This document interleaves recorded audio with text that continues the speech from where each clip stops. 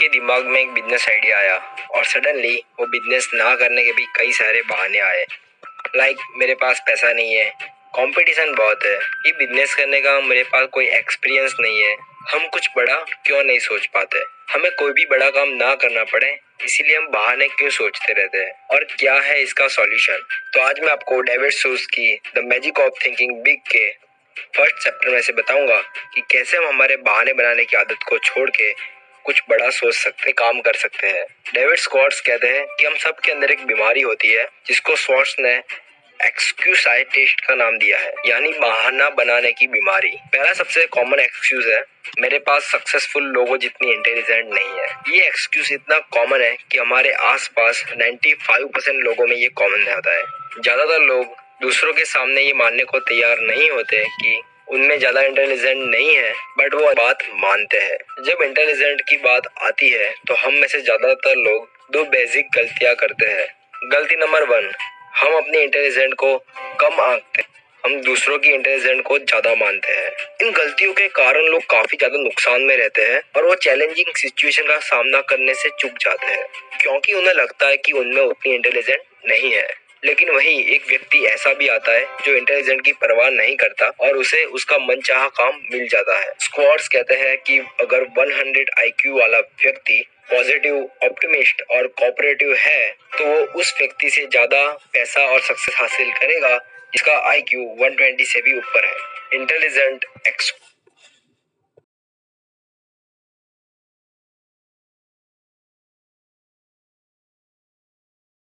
Scientist के इलाज के लिए 3 तरीके हैं। नंबर 1, खुद की इंटेलिजेंट को कभी दूसरों से कम ना आके और दूसरों की इंटेलिजेंट को जरूरत से ज्यादा ना आके अपनी क्वालिटीज को ढूंढिए।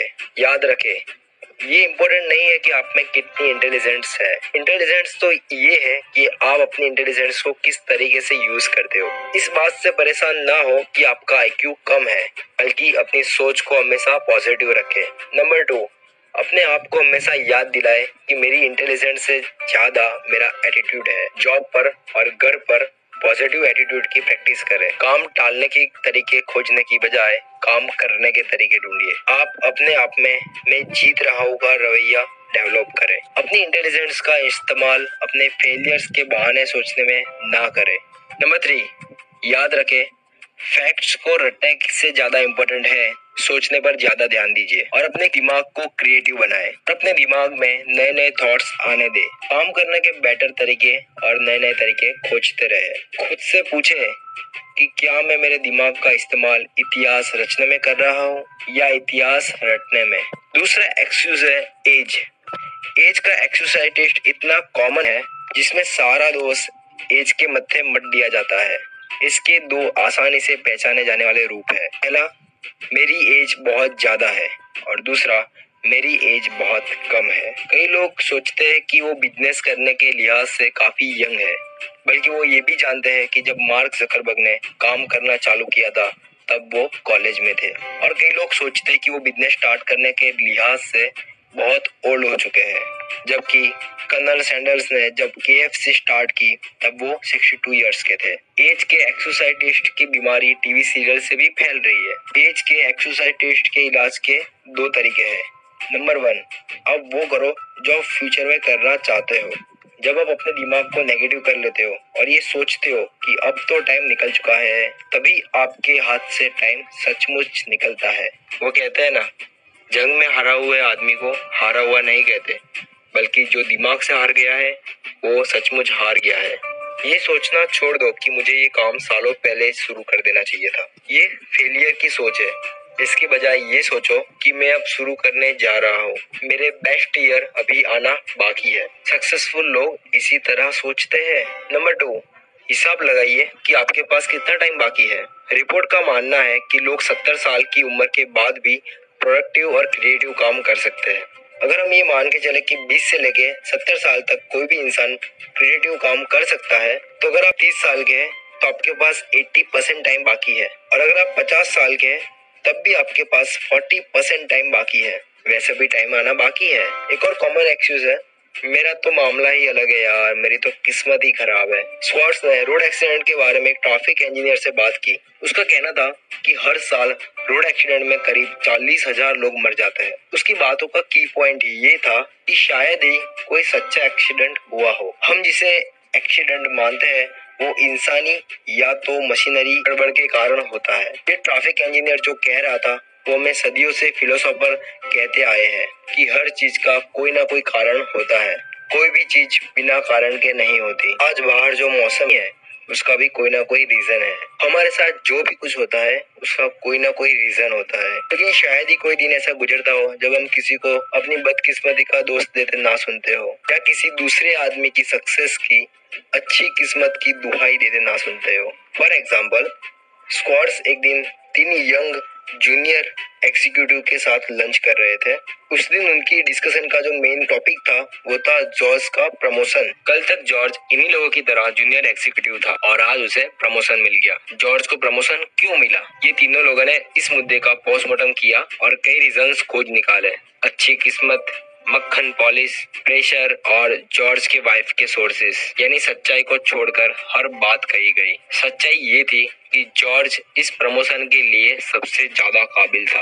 वो अपने काम को बेहतर तरीके से करता था, वो ज्यादा मेहनत कर रहा था और वो ज्यादा इफेक्टिव था। सीनियर ऑफिसर ने काफी सोच विचार किया और फिर सोचा कि ये चारों में से किसको प्रमोशन मिले। इन 3 निराश एग्जीक्यूटिव को समझना चाहिए था कि कंपनी के सीनियर जब प्रमोशन देते हैं तो चारों का नाम एक टोकरी में डाल के किसी एक का नाम नहीं निकालते। ये लकी ड्रॉ नहीं है। सोचिए, अगर किस्मत के सहारे सारी कंपनीज काम करे, अगर किस्मत ही डिसाइड करे कि कौन मैनेजर बनेगा और कौन चपरासी बनेगा, तो इस देश का हर बिजनेस चौपट हो जाएगा। एक मिनट के लिए इमेजिन करें, हम इन्फोसिस को किस्मत के सहारे फिर से बनाते हैं। इस काम के लिए हम एक बॉक्स के अंदर हर एम्प्लॉयज की चिट्ठी डाल देते हैं। पर्ची उठाने पर जिसके नाम की पहली पर्ची निकलेगी हम उसे प्रेसिडेंट बना देंगे, दूसरे नाम वाले को वाइस प्रेसिडेंट बना देंगे और इसी सीक्वेंस में हम नीचे की तरफ आते जाएंगे। बेवकूफी भरा नहीं लगता क्या? लेकिन किस्मत जब काम करती है तो इसी तरह करती है।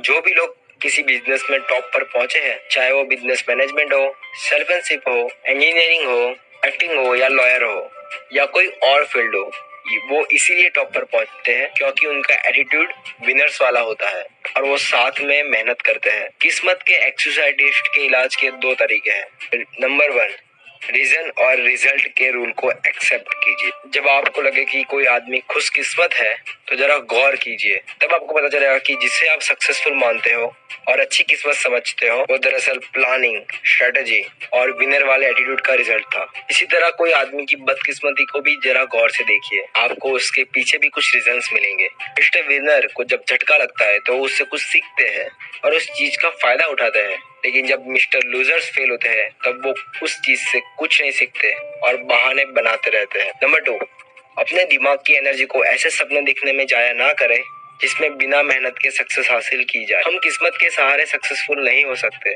सक्सेस उन चीजों में मास्टरी हासिल करने में आती है जो हमारी सक्सेस में हेल्पफुल होते हैं। प्रमोशन और जिंदगी की अच्छी चीजों में किस्मत का सहारा ना ले। किस्मत से ये चीजें नहीं मिला करती है। इसके बजाय आप अपने खुद में ऐसी क्वालिटीज डेवलप करें जिससे आप सच में एक विनर बन जाए। तो गाइस, इस ऑडियो में बस इतना ही। ये सारी बातें मैंने द डेविड शॉर्ट्स की book the magic of thing के एक चैप्टर में से बताई है। ऑडियो पसंद आई है तो लाइक करना ना भूले और इस चैनल को सब्सक्राइब करना ना भूले। और जैसा कि मैंने बताया कि इस बुक के पहले प्रिंसिपल की मैंने यहाँ पर बात करी है।